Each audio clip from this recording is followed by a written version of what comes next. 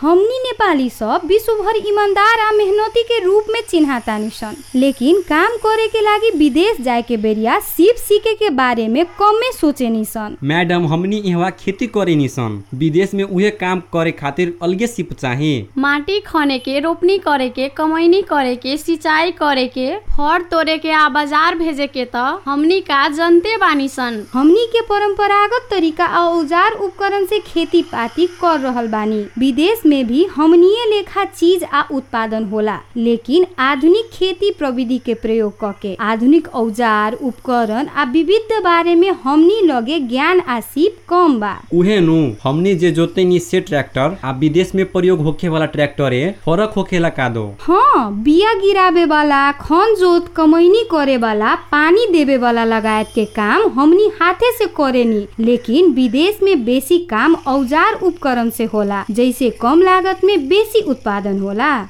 हमनी महिला भी विदेश में जाके खेती पाती के काम कर सकतानी त काहे ना, खेती पाती में ढेर महिला सब काम करतार सन, बल्कि वही देश में बोले वाला भाषा आ आधारभूत सीप सीख के जाम तो आसानी से काम मिल जाई आ आमदनी भी ढेर होई। सीप सीखे कहमा जाए पड़ी तो हम तो खाली साधारण लिख पढ़ करे जानतानी। प्राविधिक शिक्षा तथा व्यवसायिक तालिम परिषद CTEVT आ अंतर्गत के संस्था सब बकरी पालन, मुर्गी पालन, मछली पालन, मधुमाछी पालन, तरकारी खेती, डेयरी जन्य उत्पादन, नर्सरी तथा फुलबारी व्यवस्थापन, तरकारी तथा फल फूल प्रशोधन लगायत कृषि संबंधी लंबा और छोट अवधि के तालीम देके अपने के दक्ष बनावेला। CTEVT के वेबसाइट www.ctevt.org.np पर भी तालीम के बारे में बहुत बात जान सकतानी। सीप सीखला के बाद विदेशों जा सकतानी आ स्वदेश में भी काम कर सकतानी। यूरोपियन यूनियन के आर्थिक सहयोग में ब्रिटिश काउंसिल द्वारा प्रवर्धित दक्षता परियोजना आ